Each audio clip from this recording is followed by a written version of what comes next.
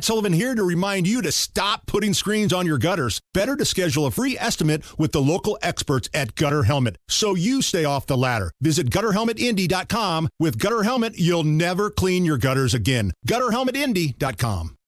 Hammer and Nigel. Can you believe these characters are weirdos? So let's rock it! The Hammer and Nigel Show. Hello, I'm Nigel. Jason Hammer right over there. Seems like we're getting pushed around an awful lot by those Houthi terrorists in the Red Sea and the shipping lanes. We're getting pushed around in Syria, pushed around in Iraq, and now 3 U.S. troops killed, dozens wounded when a drone strikes a military base in Jordan known as Tower 22. So this is where we'll bring on Breitbart News Pentagon correspondent Kristina Wong to break it all down for us. Kristina, how are you? I am pretty good, Nigel. How are you? I'm confused. I feel like none of this makes any sense whatsoever. What happened? Maybe we'll just start with what happened in Jordan, and then we can expand on that. Yes. So early Sunday morning, 3 U.S. troops were killed and at least 34 injured. So an Iran-backed militia fired they call them one-way drones, one-way UASs, unmanned aerial vehicles. Apparently, one was sent to Tower 22, which is a remote logistics base out in northeast Jordan. So that borders Syria and Iraq. And so this drone hit where we have about 350 U.S. troops out there, and that base supplies another smaller U.S. base in Syria. And so this Iran-backed militia, let me step back for a little bit. Iran-backed militias have been targeting U.S. troops in Iraq and Syria since mid-October. They've conducted over 160 attacks against our troops who are stationed out in Iraq and Syria. And in these attacks, over 60 have been injured, including one that was critically injured on Christmas Day. And so it was only a matter of time, unfortunately, it's terrible to say, that this would happen, that troops would be killed. So this is the first time that troops have been killed, 34 injured at least. There could be more. These Iranian-backed militia, they're targeting U.S. forces because they want U.S. forces out of the region. And so this Tower 22 remote base, it's strategically important. It links from Tehran in Iran to southern Lebanon, and Iran has wanted this corridor for a really long time, this pathway, and so you have U.S. bases right smack in the middle. And so this isn't the first time they've targeted this area, but this is probably the first time they got, this lucky. So, unfortunately, we have American troops now dead, and of course the Biden administration, they're thinking up their response. They're trying to calibrate their response so as not to, get the U.S. back into war. I don't think anyone wants that, but they want to send a strong message to Iran. I'm sorry, Kristina. Lindsey Graham wants it. I don't know if you saw that tweet. Destroy Tehran or hit Tehran hard. Yeah. No, there are several Republican senators who, they want to invade Iran, and maybe that's not the right answer. It's definitely not for me to judge. I can just tell you, troops in the country, we're pretty war weary right now. After 20 years of war in the Middle East. So, but there has to be some sort of response, Right. So the Biden administration, they're kind of trying to figure out what to do, and the steps that it's taken so far. So there's been over 160 attacks against U.S. troops, and the response has really been, let's hit some storage units for drones, or let's take out some, facilities. They've taken care not to kill anyone. So, Kristina, let me jump in here real quick. So what you're telling me is that when Joe Biden looked at Iran and said, don't, they basically just gave him a middle finger and said, we're going to do whatever the hell we want here. Yeah, and, Joe Biden himself said, I delivered a message privately to Iran.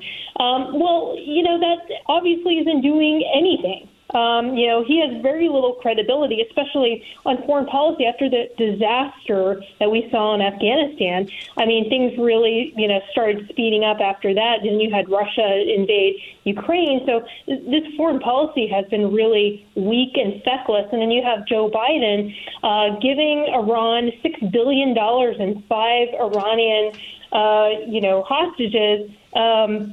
And that money goes to fund all these attacks against U.S. troops that you've seen. Not to mention, Iran also backs Hamas, and Hamas conducted that October 7th attack in southern Israel that killed over 1,200 people.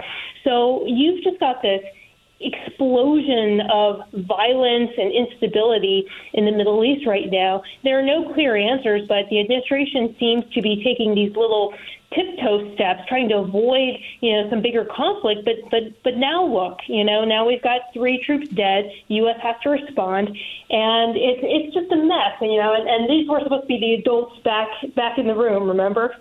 Oh, yeah. Well, Kristina, I'm old enough to remember when then former vice president, he was campaigning against Trump, I think January 2020, and he was criticizing Trump for those troops in Iraq that suffered some traumatic brain injuries caused by an Iranian missile attack. And right. I'm just this whole thing blows me away. I just don't know if any of this would be going on right now if Joe Biden was not in office. That's right. The approach between Trump and Biden are so different.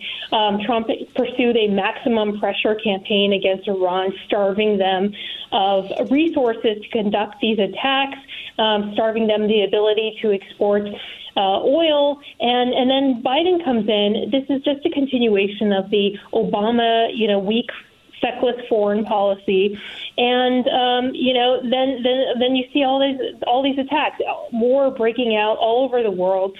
As I mentioned, Ukraine and Russia, and now Israel, one of our top U.S. allies in the world, getting so severely attacked in October, and so we're just seeing such a mess right now. And Biden had the gall, as you mentioned, to attack Trump on Iran. Back in 2020, Iran was still up to no good. They've been attacking U.S. troops and our allies for a very long time. But the difference is that, Trump, I don't know if you remember, but he said to Iran, if you harass our ships in the Arabian Sea, we're going to blow your boats out of the water. That's not a perfect quote, but I'm paraphrasing there. But he gave a strong warning to Iran. And when Iran killed a U.S. contractor, he took out Qasem Soleimani, the Quds Force leader. It's an elite outfit of the Iranian military. Trump ordered a strike against Qasem Soleimani, who had been responsible for these attacks against U.S. troops for many decades. And at that time, Joe Biden had the gall to say that Trump was, making light of injuries that troops had suffered. Troops had the TBI, traumatic brain injuries. That's, due to the blast of the drone and missile attacks. But you have the same thing right now under Biden, and even worse. So under Trump, I think there was at least 100 or so injuries from, TBI injuries. But under Biden, we don't even know the count because they won't give it to us. So all I know is in December, we were tracking about 66 injuries, some of which were TBI. And the Pentagon also says, these are minor injuries. These are not major. It's the same exact thing. And so, Biden and Team Biden and the Biden administration, they're a bunch of hypocrites. Breitbart News Pentagon correspondent Kristina Wong here on the Hammer and Nigel show. Finally, Kristina, before we let you go, what is the ultimate goal for Iran? Is it as simple as we want you out of the region? I think there's something more bigger here, more nefarious going on.